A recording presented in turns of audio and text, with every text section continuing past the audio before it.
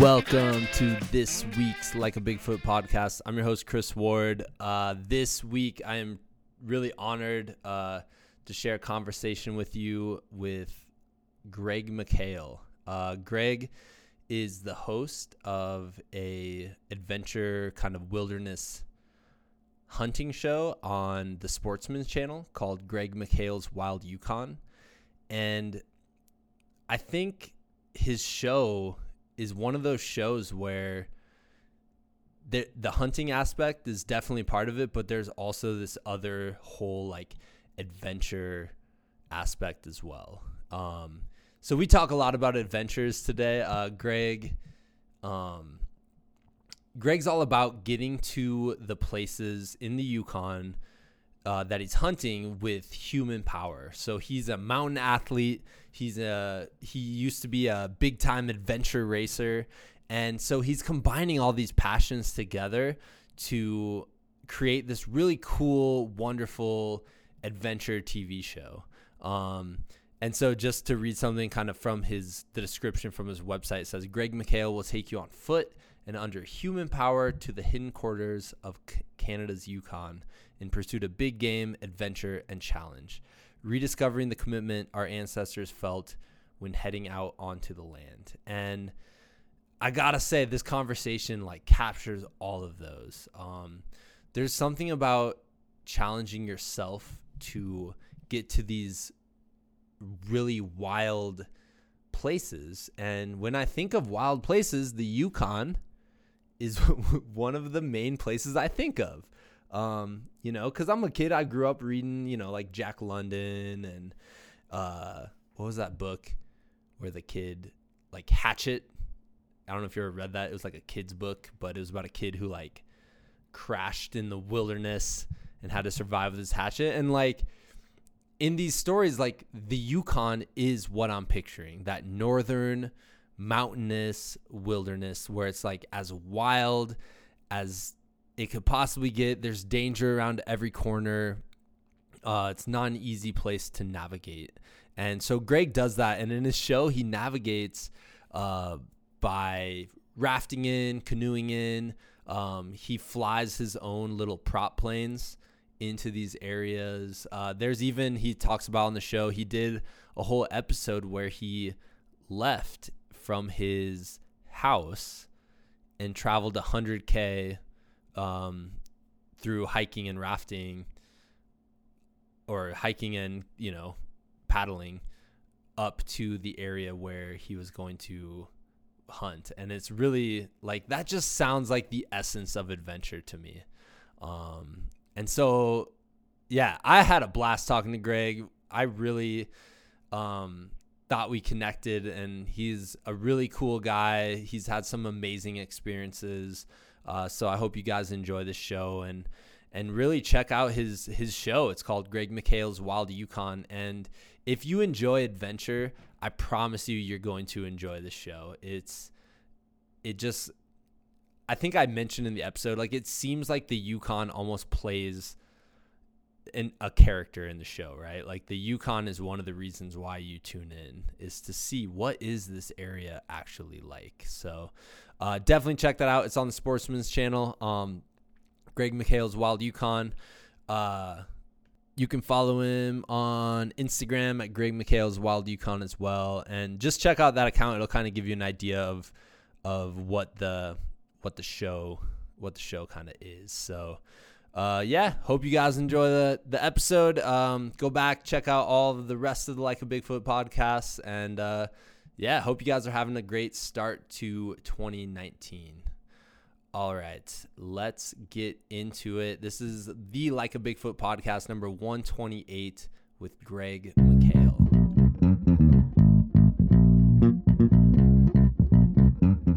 All right, guys, this week we are welcoming Greg McHale of the Wild Yukon to the show. And Greg, welcome. Thanks, Chris. Thanks for having me. I appreciate it. Yeah, man. I want to hear a little bit, just start off, tell us a little bit about your show. I've seen a little bit of it, and I got to say, I absolutely love the adventure aspect of it, and the getting into the wild. And I'm addicted to these shows where you get to see the like beautiful wilderness of especially like northern Canada. Yeah, no, I guess our show is shot in the Yukon, so I live here, and we've done all of our filming, and it's a predominantly a hunting it's a hunting television program. I don't know how much of your viewers actually hunt, or if there's any interest. I come from a multi-sport, an athletic, heavy endurance background, so that may have led me to having this conversation with you, Yeah, which is pretty neat because that's really where my life has been, athletically, and part of my life has always been hunting. So when I was able to bring the two of these passions that I've lived for, together, it's created kind of this perfect storm for me where I get to put all of the things that I really love doing, and I get to put them in one big ball and throw it back and forth. So yeah, it's been a great journey to this point, and we're really fortunate to have had the success that we have I shouldn't say as early as we have, but because this has not been a 1 year journey. This is 20 years. This is like the ultra of all marathons. Yeah. To hear.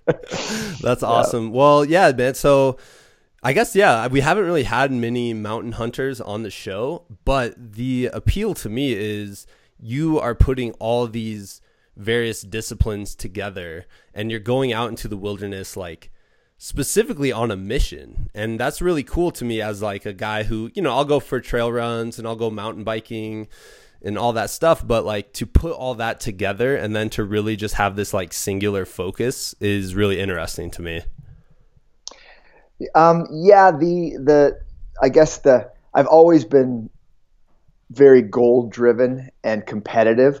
So, having that background in adventure racing where, we race days on end with no sleep, and that kind of drive to be able to do those kind of sports and then take that to the hunting world, which has been a passion. Like athletics has always been part of my life, and hunting has been part of my life since I was 14.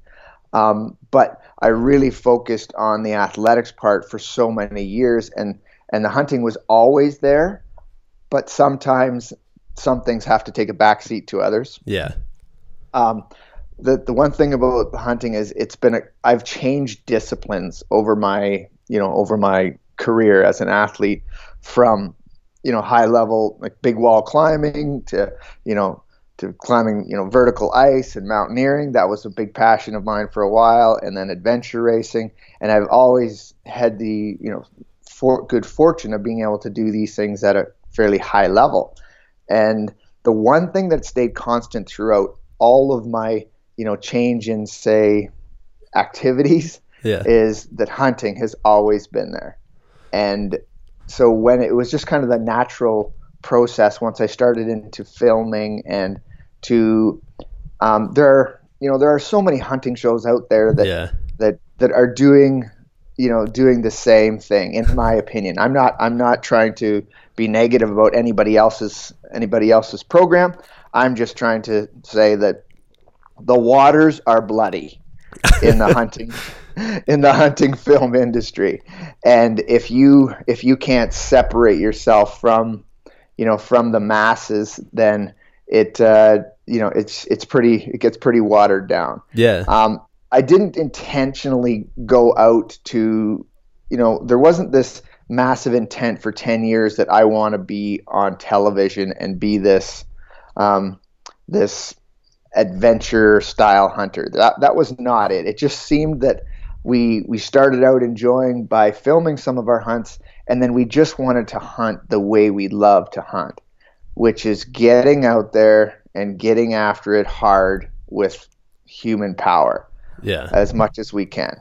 Definitely, man. I'm from like southeastern Iowa, and I remember growing up, my dad had a hunting cabin in southern Iowa that was like 180 acres and all that, and him and his buddies would go, and they would do the classic like Midwestern hunt, which is in a tree stand where you're sitting there, you're kind of patiently waiting for the deer to show up. And as a kid who was very active and like kind of hyper, like I could not handle that. I couldn't handle, like, I remember he took me turkey hunting a couple times, and you're sitting behind the blind and like you have to be as quiet as humanly possible, and I just could not do that. So your style, like going into the mountains, climbing big peaks, like that, like camping out and all that stuff, like that appeals to me big time. Well, it's funny you say that, because I grew up in Ontario, in southern Ontario, in farm country. So that what you're talking about there is completely I relate to that. Yeah. And that's where I started out, and I quickly realized that style of hunting for me was never going to work, because I couldn't do exactly what you were talking about. Sit in a tree stand for hours on end, and just maybe I wasn't comfortable with being lost in my own thoughts or whatever it was at that point.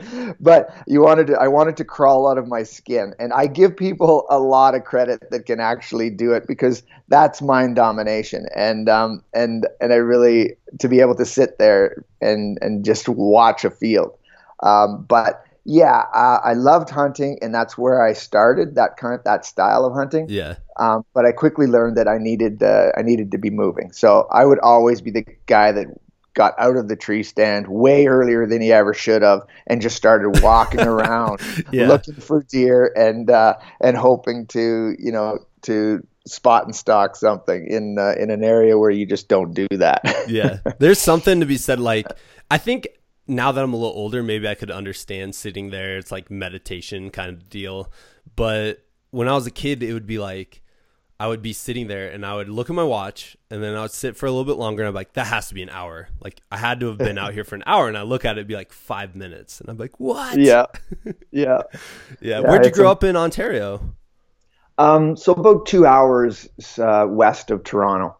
Okay. So right in the middle of farm country. Yeah. Just not far from Kitchener. Okay. Yeah, man. We I know Ontario's like gigantic east to west, but we would go, through Minnesota up into all the lakes up there and go fishing and whatnot. Yeah, nice. It's beautiful country up there. Yeah, man. So when did you move to the Yukon? Just right after university. My girlfriend at the time, my wife now, we moved out here together. We packed up.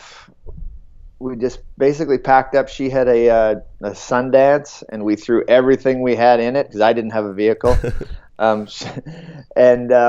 We put everything we had in it, and we drove out to the Yukon right after graduation in April, and we spent. That's kind of one of my first jobs. Well, my first job was actually in a men's clothing store, which is ridiculous for me, but I was desperate to be in the Yukon, I guess, and I was willing to take anything to stay here. But I spent about a month in that job, and the first guy walked in with he was wearing a camouflage jacket, and I started talking to him about hunting, and he was an outfitter.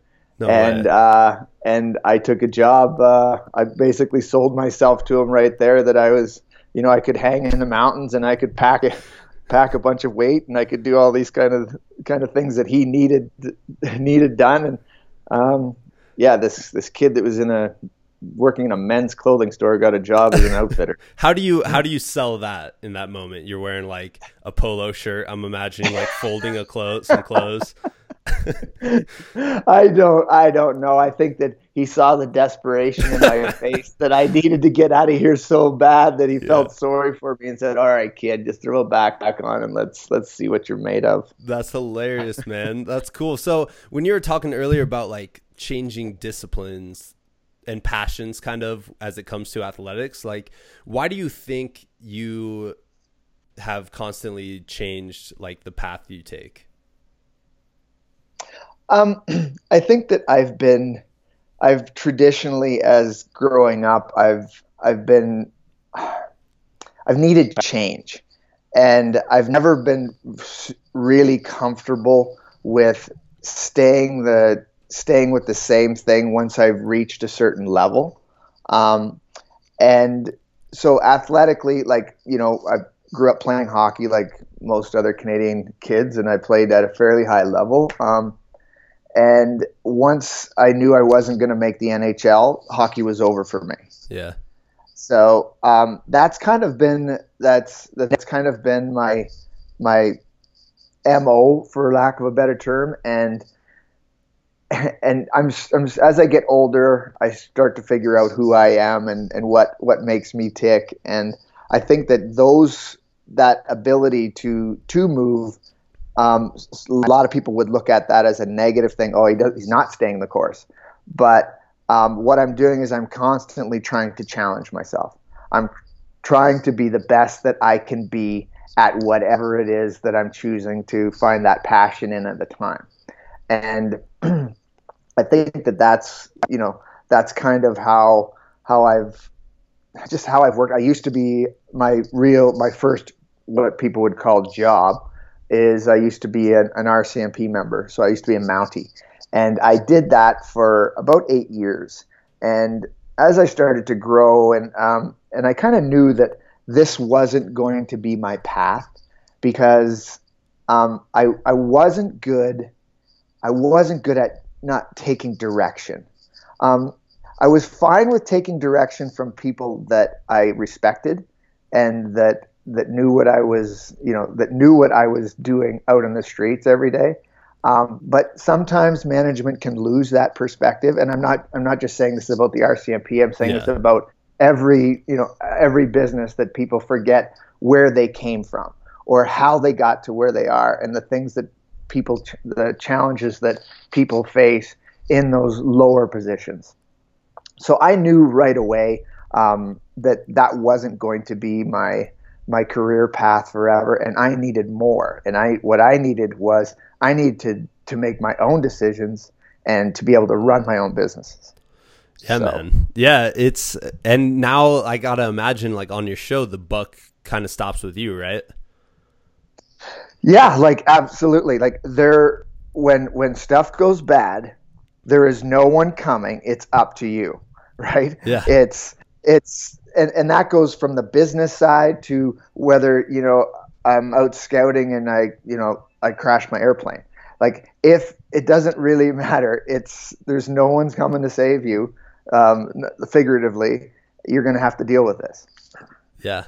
Yeah. That like total accountability. And it's probably something you've learned throughout your experiences doing adventure racing. And like you said, I didn't know you're a big wall climber, but that's something that I'm like, whoa, like it just one poor decision on that and it's bad news.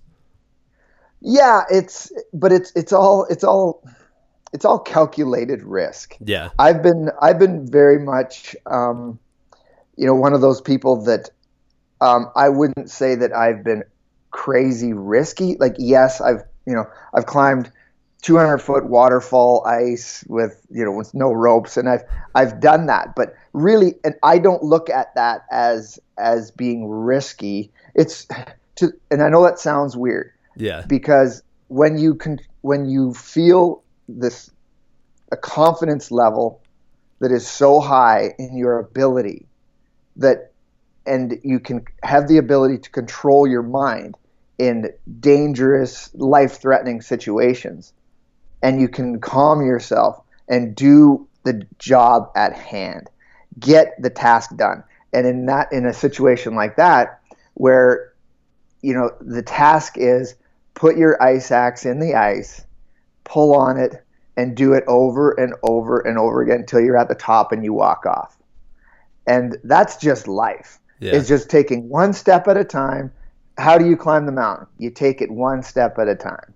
How do you climb waterfall ice when everything is telling you you're going to fall and die? You take it one step at a time. Yeah. And it's worked for me. So, I mean, yeah, well, I think like when you first say that, when, you know, climbing 200-foot waterfall without ropes, most people's reaction is like, whoa, that seems extremely dangerous. But when you take into account someone's experience level and, you know, everything they've gone to up to that point, it kind of changes the perception then. Yeah, I think you hit it right there. If that makes sense. Well, so No, totally. When going back to your show for a second, like, how do you balance? Like, it just has to be a big balance filming these episodes. Like, you have to be a filmmaker, you have to be a host, you have to be like an expedition guide and a hunter all at the same time. Like, how do you go about balancing that? I think that the only way that you can, and I think that in a lot of ways, this is what separates our show from you know, a lot of other shows, is that, you know, I could easily say that what separates us is, well, we have the Yukon, and the Yukon is an amazing place, and it's beautiful, and it has rich with game. Yes, that's one. The other thing is we have a great team. All of us are pretty good athletes, and we charge after it, and we enjoy being with each other, and we're all after the same goal. And then really, it's been a lifetime of putting all of this together. So when you ask about, you know, all of the logistics to pull these kind of things off, it's just all of these pieces have been part of my life, whether it's, you know, building an expedition to go and climb, you know, McKinley or Logan, you know, these kind of things. That's that expedition style attitude. And then, you know, adventure racing for 10 years at a professional level. That's the drive and the mindset that you are not going to quit. You're always driving. So that's another piece. And then, you know, being able to go out and, you know, get my pilot's license and, you know, have airplanes so that I can get further back into the backcountry and I can really go to places where nobody really goes. Like, these are all just pieces of this big puzzle that I've been putting together over 20 years. And now it's actually not difficult when I have to mold all of them together to be able to put together a show. Yeah. I wanted to ask a little bit about, like, how do you find a crew that can handle this? Because it seems like you'd have to be a special kind of filmmaker to be able to, like you said, I mean, you're back in the backcountry. Like, no one's coming to rescue you guys if something goes wrong. Like, you're going to have to get yourself out of there. So how do you find people who are doing this? And, like, how big is your crew when you're filming? The crew is super small. Okay. That helps. and it's very difficult to find, and that's why this team has been built.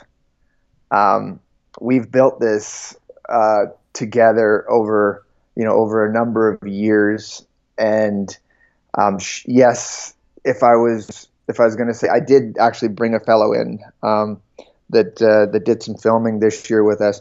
And I can't go to the traditional hunting film crews. Yeah. And so where I look is to that, you know, skiing, mountaineering style of filmmaking. And that's the kind of crew that we are. I would say we are definitely more on the adventure,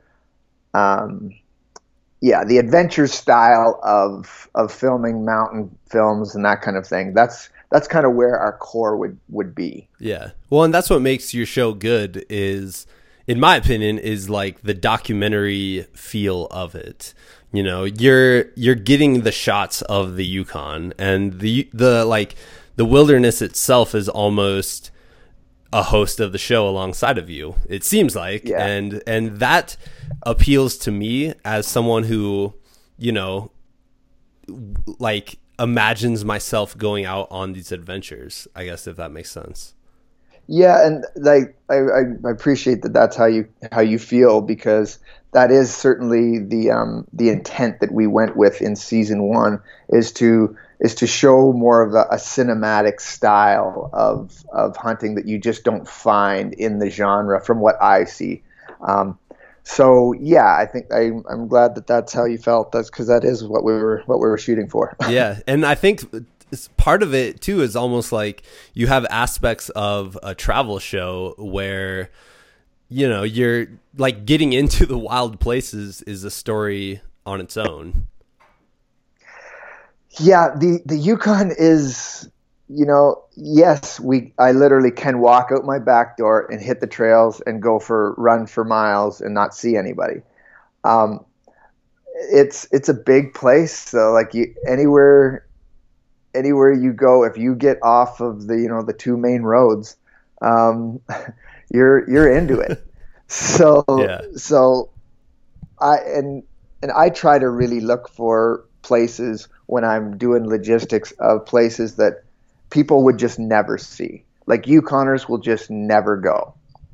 And that's where I try to focus and get into those kind of places whenever possible. Yeah, man. Well, so can you kind of describe a little bit of your adventure racing career? Like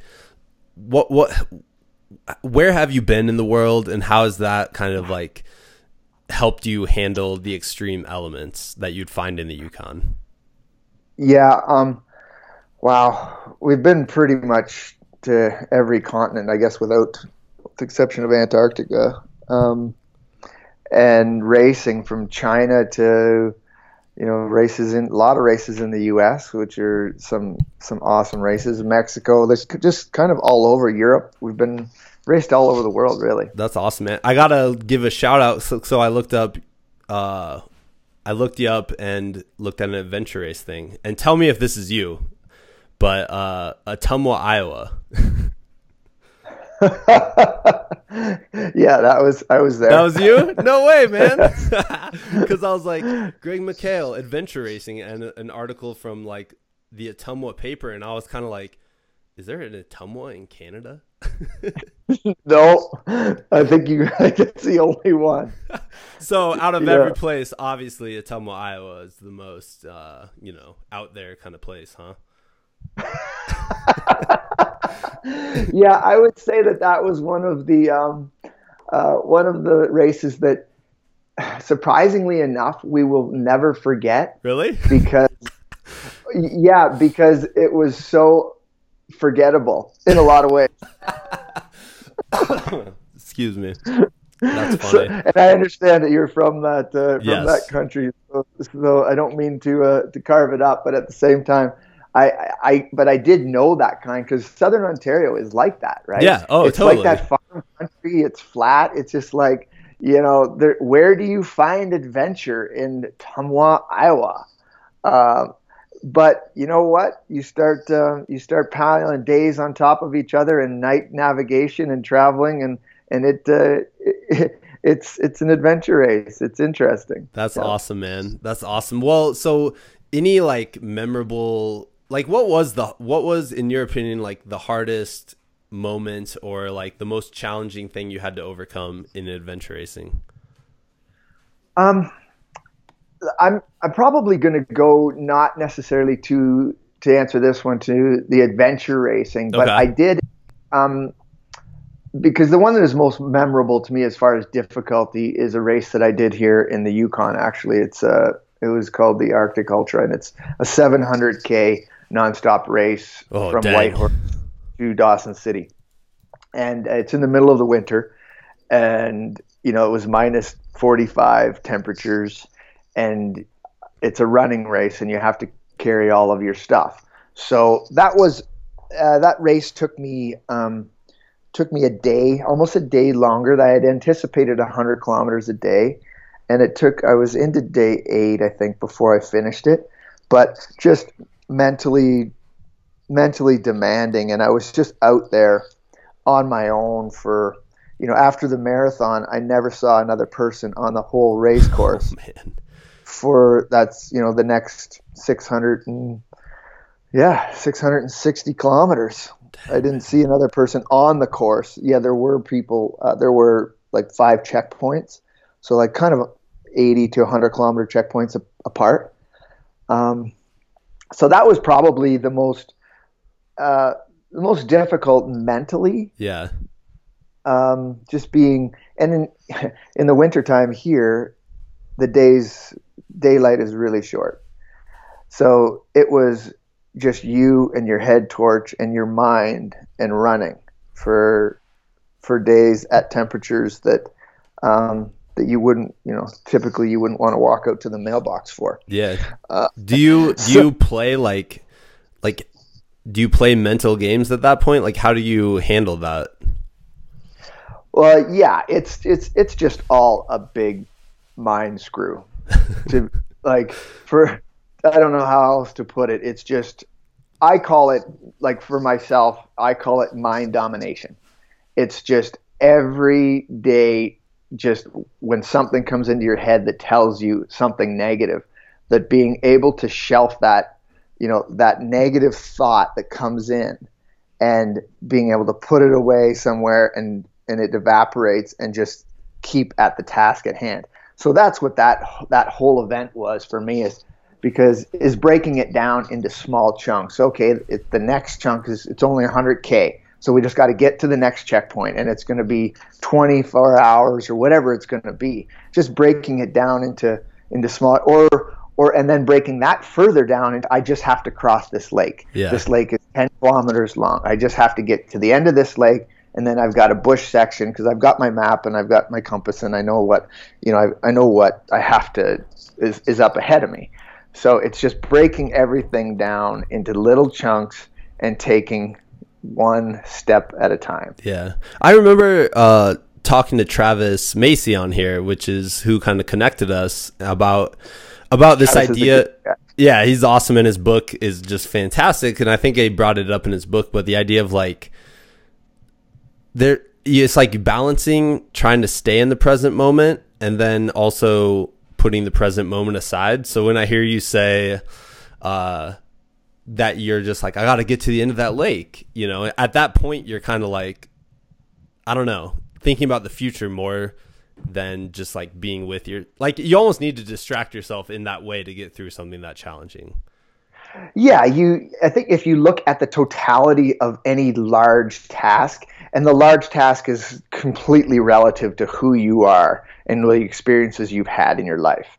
So, but if you break down anything into small chunks, it becomes palatable.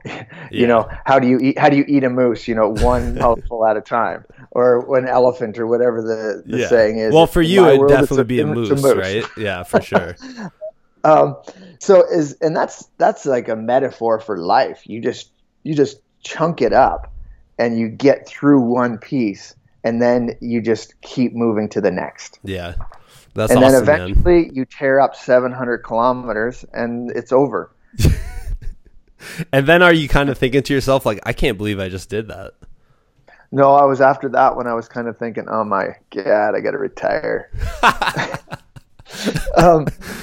But I've had that feeling a number of times throughout my career, and it doesn't ever seem to go that way, because it's just really not in my nature. Yeah. I remember the first adventure race and that I ever did, and I guess one of the advantages that I have over most people is that I have a wife that is a tremendous athlete as well, and a better athlete than myself, and a better person all around. But nonetheless, she and I have been able to, to really spend a lot of our time together and push each other and be able to be there for each other. And she completely understands who I am and where, what my goals are and how I go about getting there. And I understand her as well. And Denise and I have raced together. Well, we did almost all of our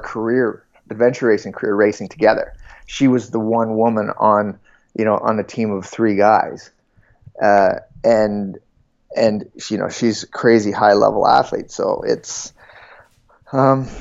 it's been a great journey. And that's awesome. It's awesome to spend it with your wife. Yeah. So I was going to ask you a little bit about flying bush planes. That seems very intense. That's, flying, aviation in itself is fabulous. For me, it's always been, like I said earlier, it's always been about a goal. I've been very goal oriented and driven. And I started wanting to fly because I wanted to get back into places to hunt. And so that was the motivating factor for getting my pilot's license and buying an airplane. But the ancillary benefit of that has been bush flying is just so much fun. It's a lot of people would consider it very dangerous, but it's like everything. It's like climbing waterfall ice. It's like if you practice and you take your time and you learn from your mistakes, and hopefully your mistakes aren't catastrophic, and you learn from other people's mistakes, and you just research and do all of the work that it takes and fly, then you'll just become a better bush pilot. Yeah. How was that first time going up by yourself though? Yeah, it was scary. It was like I was way more comfortable jumping into going into a 6-day adventure race than that I knew I was going to suffer hard and it was going to be brutal. I remember getting into the plane, when I was going to do my first solo and just sweating, like just sweating, because I found that it didn't, it's not like a sport where athletically I was naturally, fortunate to be able to pick sports up quickly.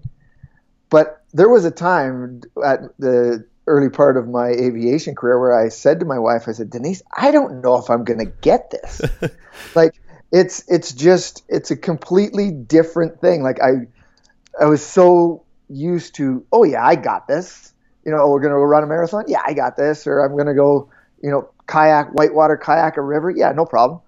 This did not come that way. Yeah. But I got good advice from not just instructors, from other bush pilots that said, no, just, it's going to come. It's not intuitive. It's a muscle memory, and you just have to fly. And getting over that first, okay, let's get in the plane and go. Yeah. How long until you became comfortable with it? I became comfortable fairly quickly. Okay. Once I got that muscle memory down, and because for me, guys in Iowa can go their whole career and never have to really bush fly, right? So the learning curve is a little bit higher here. The stakes are a little bit higher. You have to be on your game a little bit more than just flying in Southern Ontario. The biggest thing in Southern Ontario is a navigation, because everything looks the same. Oh yeah. Where here, we have mountains and we can reference mountains and valleys, and you have those reference points. So the comfort level came fairly quickly once I got the mechanics of it out of the way. Yeah. So how long does it take to film an episode for your show? Like, is it a couple weeks or like a week or what? Like, I mean, I guess it's probably as long as the expedition itself, but it's just interesting to me because you have to pack everything up. You're bringing like kayaks, you're bringing your airplane, you're bringing all sorts of stuff. Yeah. So it really depends on the game and the location of it. Like the Yukon is, and we hunt all over the Yukon from the top to the bottom and both sides. So we do cover a pile of country because the Yukon it's a big place, and the population is really small. Yeah. So some of those hunts, we've done a hunt in as quick as 3.5 days. Okay. But that's really uncommon. Our average is at least a week. And some of these, these bigger, more expedition style hunts, they can take 10 days. Yeah. Yeah. Wow, man. So The what? difference is that we don't. They could take 3 weeks, but we try to power through them. Yeah. What do people have to kind of look forward to in the new episodes? Because I know I saw a couple, like one that really interests me. It looks like you're hunting with your dad. Yeah. So season 1, which is airing right now on the Sportsman Channel. Season 1 was really high, more of this adventure style cinematic hunting, which is kind of my wheelhouse. And season 2, what we've done is we've tried to introduce some more characters, some more people that I just want to be with, like Travis did a couple hunts with me, and my dad, who is he's been a rock star in my life and has always been there and pushing, and just the classic line I remember from my father is him always saying when I was playing hockey to me, he always said to me, "Greg, you be the first on the ice and the last to leave, and you work harder than everybody else, and you will achieve what you want to achieve."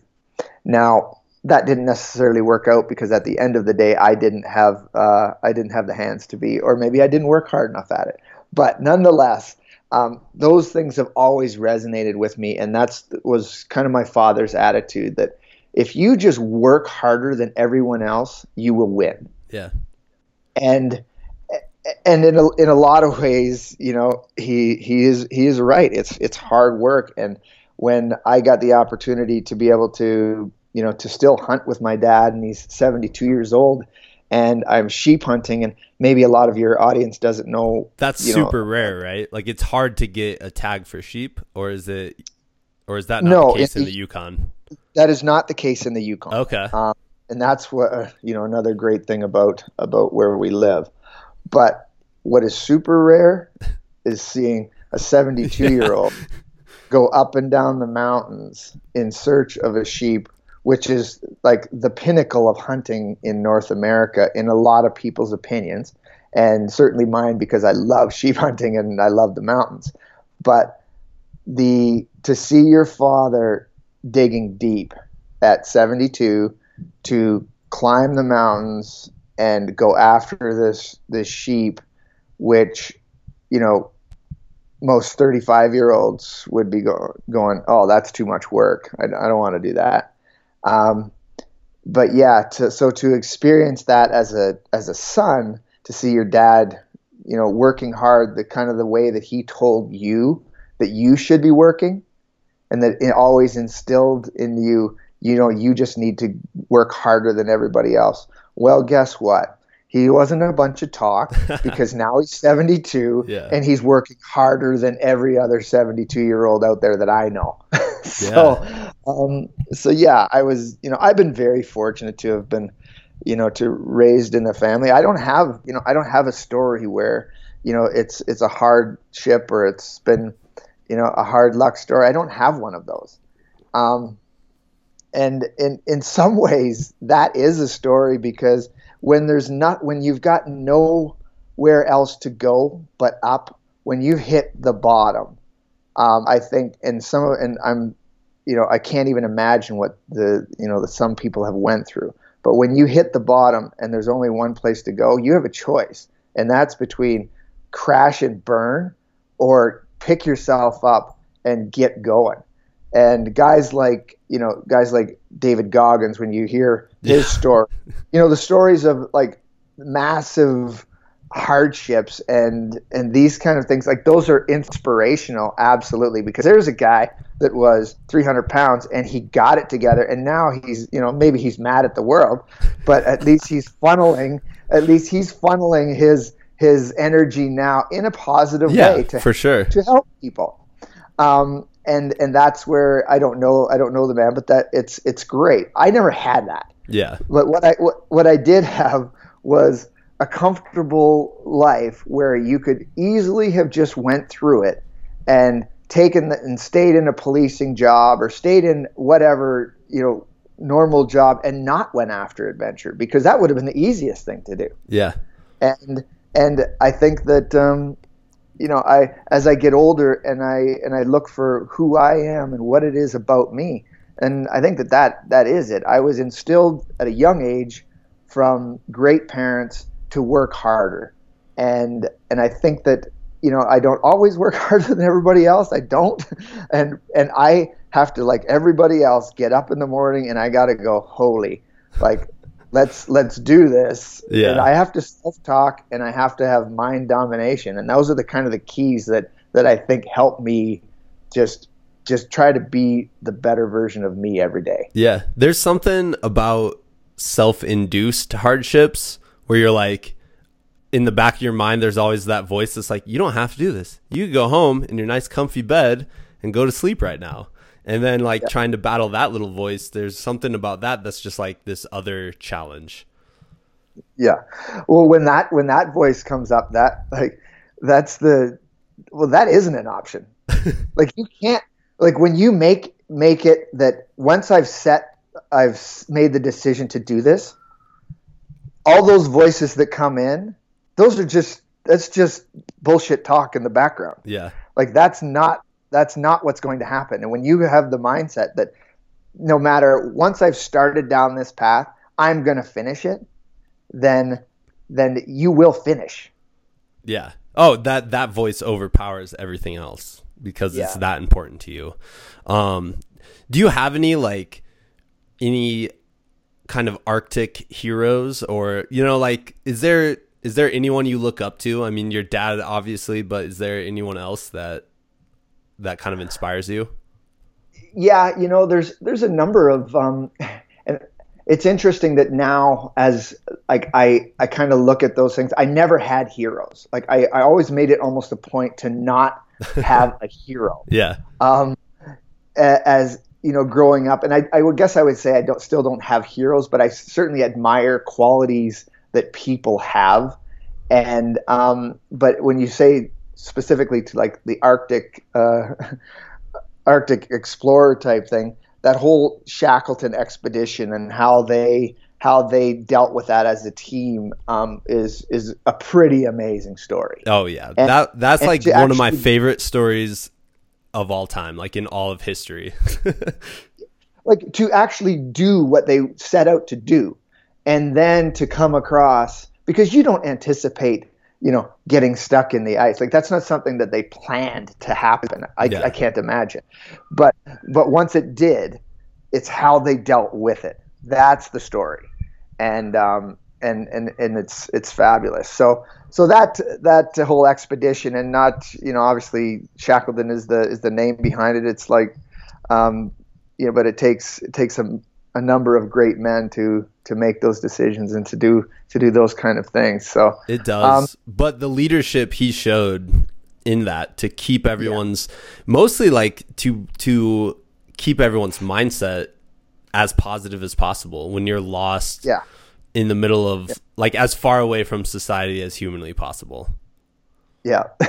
It is just a testament to him, and it's a mindset. It's like everything. It's like I find that and people that know me that spend time with me in these places, and when something is going wrong, I tend to smile, and I tend to go, yeah, this sucks, doesn't it, guys? And it's just like, and everybody's like, their faces are down, and then as soon as you just change your mind, you say, hey, this sucks right now, but guess what? It's going to be awesome when we get through it. Yeah. And as long as you can have that kind of attitude toward things, because you know what?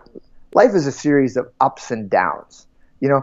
Good things are going to happen and bad things are going to happen. And it's going to happen to everybody. Nobody is immune from it, whether it's disease in a family or whether it's, catastrophic things happen, or you just have to be able to control your mind to a point where you understand that these things are going to happen, and you don't have to like it, but you have to understand that this is reality, and you have to carry on and you have to keep moving. Yeah, man, that's awesome. And I feel like that's something learned through adventure.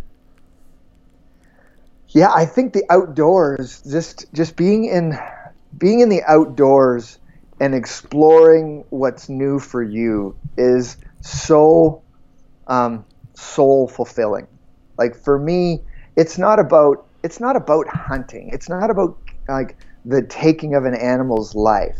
It's not about, climbing to the top of the mountain. It's about the experience, and it's about doing it in nature, the way that we have always done it. And it's so easy now to get away from these natural places and have this artificial world that is made up, man-made. But if you can take the time, like, I shouldn't say if you can, because everybody can, and do it. Take the time to walk out into, it doesn't matter if it's a park, near your house, you live in the city. Just get it, go look at a bird, go feel a tree, feel the bark on a tree. Yeah. And just connect to this planet that we live on. And if you can do that, there's something about that inside that you can't get from watching the television or watching your smartphone. That's right. Like, I mean, yeah, you got me so inspired. Now I'm like, I got to wrap this up so I can get outside, out into the fresh snow out here in Colorado. Exactly. Where can people find your show? And like, is there a specific episode that you felt like really captured what you set out to capture? So where, I guess to answer the first question, where you can find us, we're airing on the Sportsman channel right now, and actually we're probably just wrapped up. It's the end of the year. Okay. So, but you can follow us, and you can follow myself on Instagram at Greg McHale's Wild Yukon, as well as Facebook. So most of our premier content is on the Sportsman channel, but what we're going to be producing, a lot of just kind of more, what we're really being asked for is more some technical and some teaching stuff, and maybe some mindset and some, I don't know if motivation is the right word, but I mean just kind of, we've been really getting more requests for that, so we're going to really start to ramp up our YouTube channel. And that's just Greg McHale's Wild Yukon as well. So awesome. Yeah. What was the second question? Was there like one specific episode or something you've filmed that you feel like really captured what you set out to film, like with the whole adventure, endurance and hunting, like kind of like combination there? Yeah. So actually, there's two. So one will be from this year, but the first hunt that we did is a Dall sheep hunt, and I always wanted to hunt from my house. So just literally leave home, yeah, human powered, and go and take get a Dall sheep and be able to do that from home. So it just played into adventure racing mode 101, and before the season started, 3 days before the season, I knew where I had to get to because I had flown an area before, and I knew where I wanted to go, this mountain block.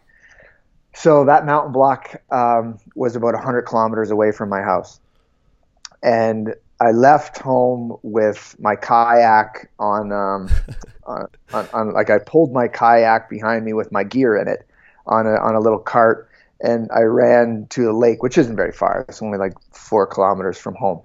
So I ran to a lake, and then I put my kayak in, and I kayaked 40K, and then we got out from there, and then we hiked, 3 different mountain blocks, and 70 kilometers later came to the area that we wanted to hunt, and then we started hunting. That's amazing, man. What were your neighbors' reactions when you walked out with a kayak? Oh, well, I mean, you got to remember I live in the Yukon, Oh, so true. there's not a whole lot of neighbors. But I mean, that would just be normal operating procedure for me. They would. I don't think any eyebrows would get raised in my area. That's amazing, man. You know? What about from this season? You mentioned one from this one. Yeah, you know what? The one that really is probably, in my opinion, the best episode that we've ever produced, and it's not, and that's the. Did you actually see it? The one with my father and I? So I just watching like the preview. Okay. I saw that you were hunting with your father, and like there is a moment where, as a son, you will like tear up a little bit, Yeah, I'm that hunt is, and every time I go out with my dad is somewhat emotional for me because, my dad and I are great friends, and he was the best man at my wedding. So this is the kind of friendship that my father and I have. But we also have a friendship that is much like friends in that we can get on each other's nerves. Yeah. And my dad is the kind of guy that he just, he's a lot of my friends think that he's really funny, and I don't quite see it that way sometimes, but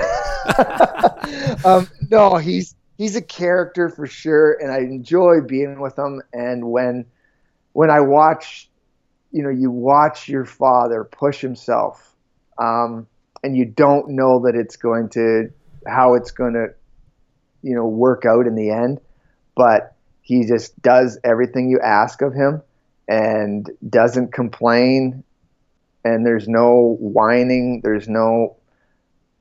it's just get it done. And he did that, and to see him pull that off, and I having trouble articulating it because it is quite emotional to me.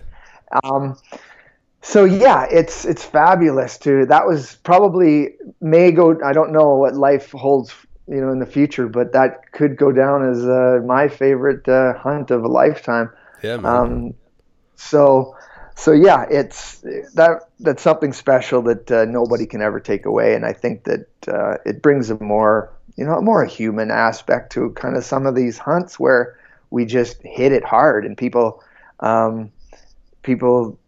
see it and go, oh, okay, well, looks like a ski film, or this looks like easy, and yeah. But it's so we're trying to add certainly a little bit more of that kind of element where people can relate to what's happening on the screen. That's awesome, man. I think you're gonna get like a huge response for that episode. That would be my prediction.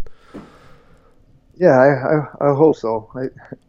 Yeah. Yeah, man. Well, that's awesome. Well, Greg, thank you so much for joining me. I know it's, life's busy for everybody. So I really do appreciate you taking some time and joining us for the show.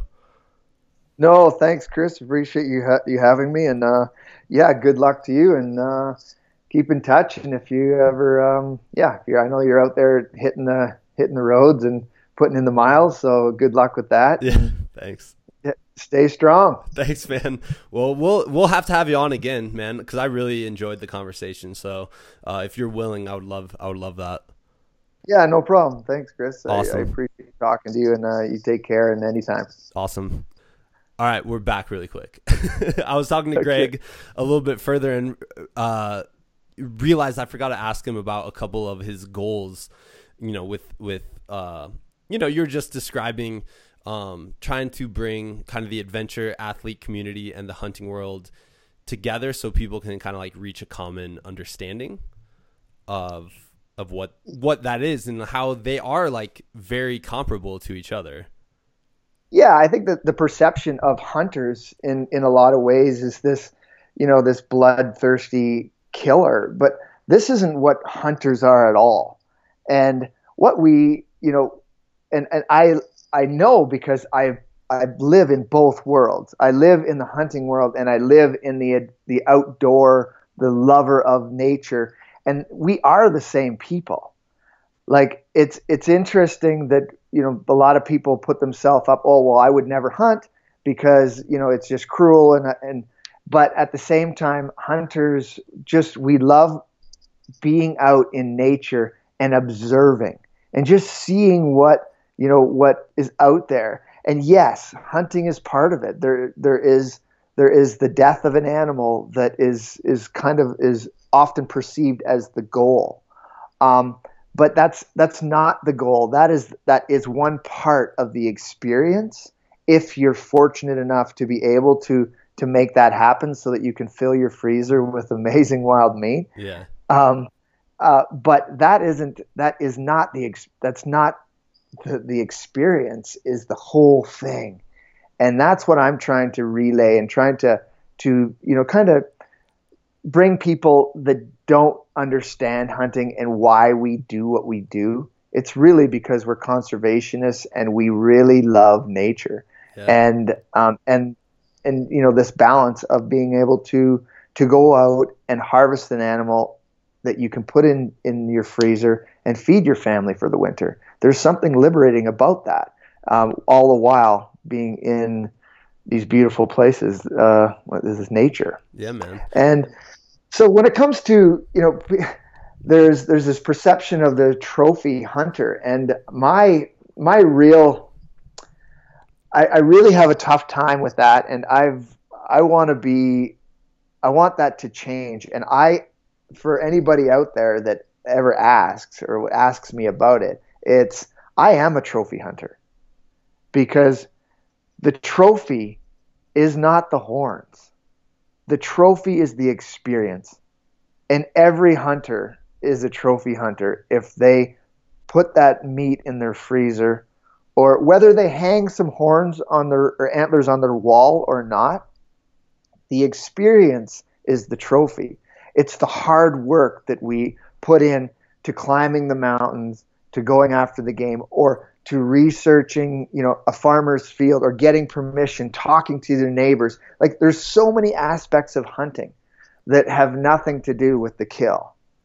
And I think that really that's what I'm trying to send out as a message, that I'm not afraid to say I am a trophy hunter, because for me, the trophy is the experience. The trophy is teaching your son how to shoot a pellet gun, and spending time with your children, with your friends, with your family, just in wild places, or just going outside into nature. And that's what hunting is really about.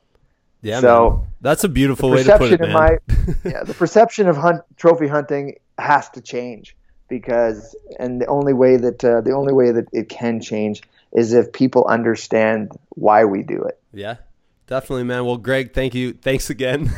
Thanks for coming back on at the end. I was talking to him after we got done recording. I was like, oh man, I want to definitely record that and have people kind of hear, your purpose and your goal. So thank you, man.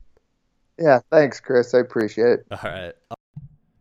All right. That wraps up the show this week. Greg, thank you so much, man. Super honored to talk to you. And anytime as I've prepared to talk to people who live in like the Yukon or Alaska, I'm always a bit intimidated, because I'm like, man, like they're going to be a lot like more badass than me, because they're dealing with, more severe weather and like bears and all sorts of crazy stuff up in the Yukon and like the Alaska kind of area. So thank you for making me still, feel like a badass while talking to you, if that makes any sense.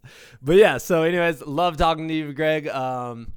Check out his show, Greg McHale's Wild Yukon. Like I said in the intro, his Instagram's awesome, so it'll give you kind of an idea of what to expect there. And like I said, like, I enjoy adventure. I feel like adventure really is the easiest way to access your own mindset.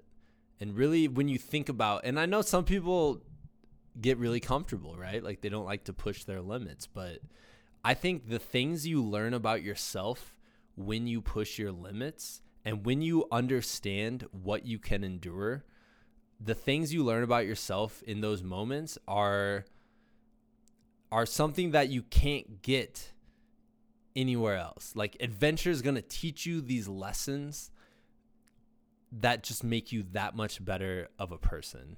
And heading up into the mountains, anytime you head up into the mountains, you're going to have those adventures, right?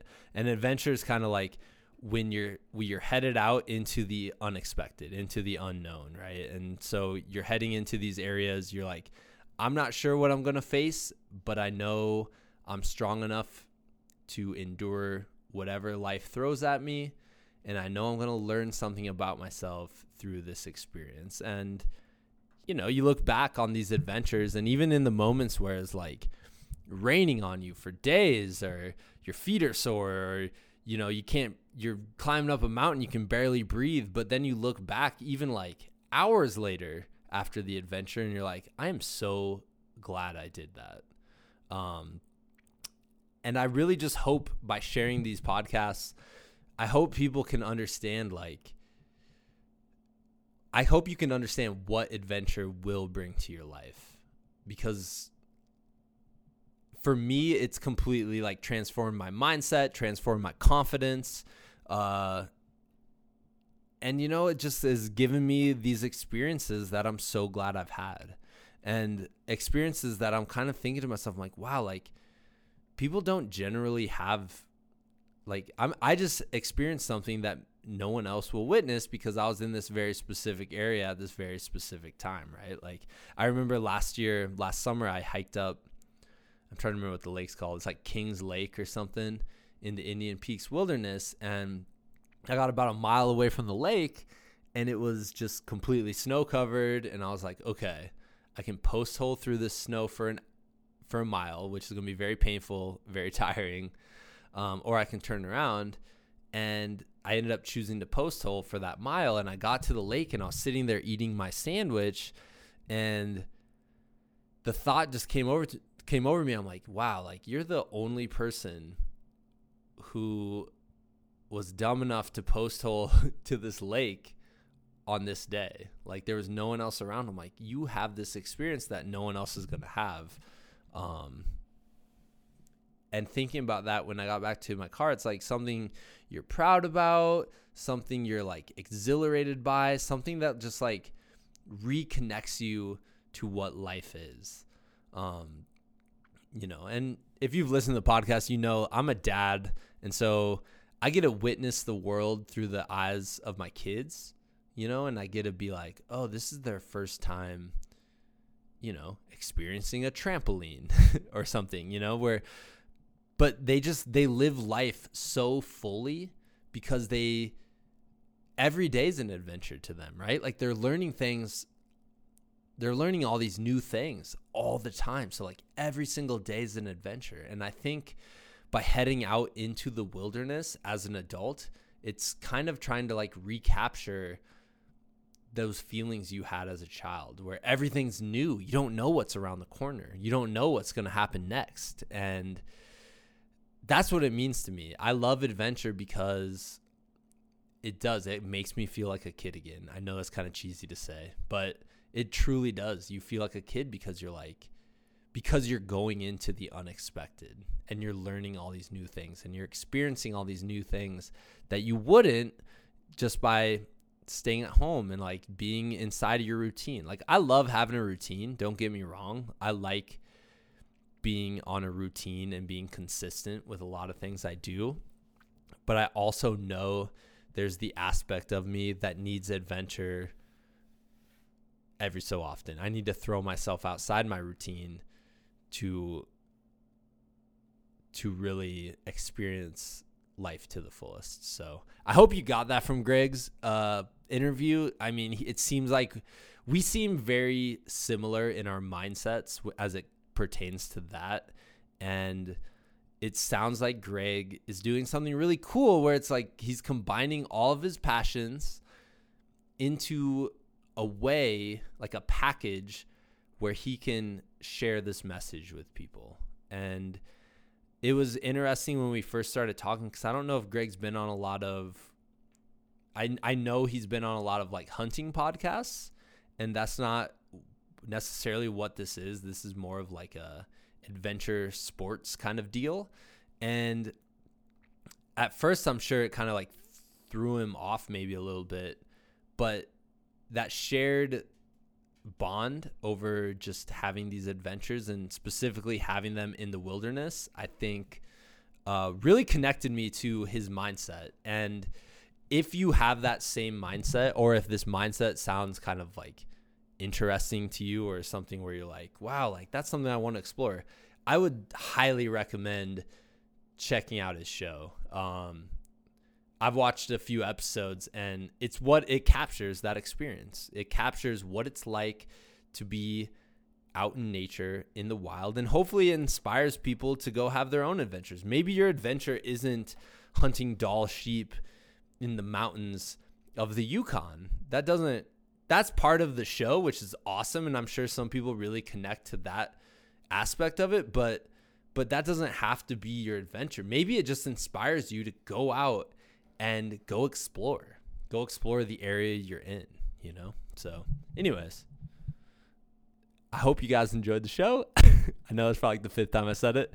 We'll get back at you next week. So we'll talk then. See ya.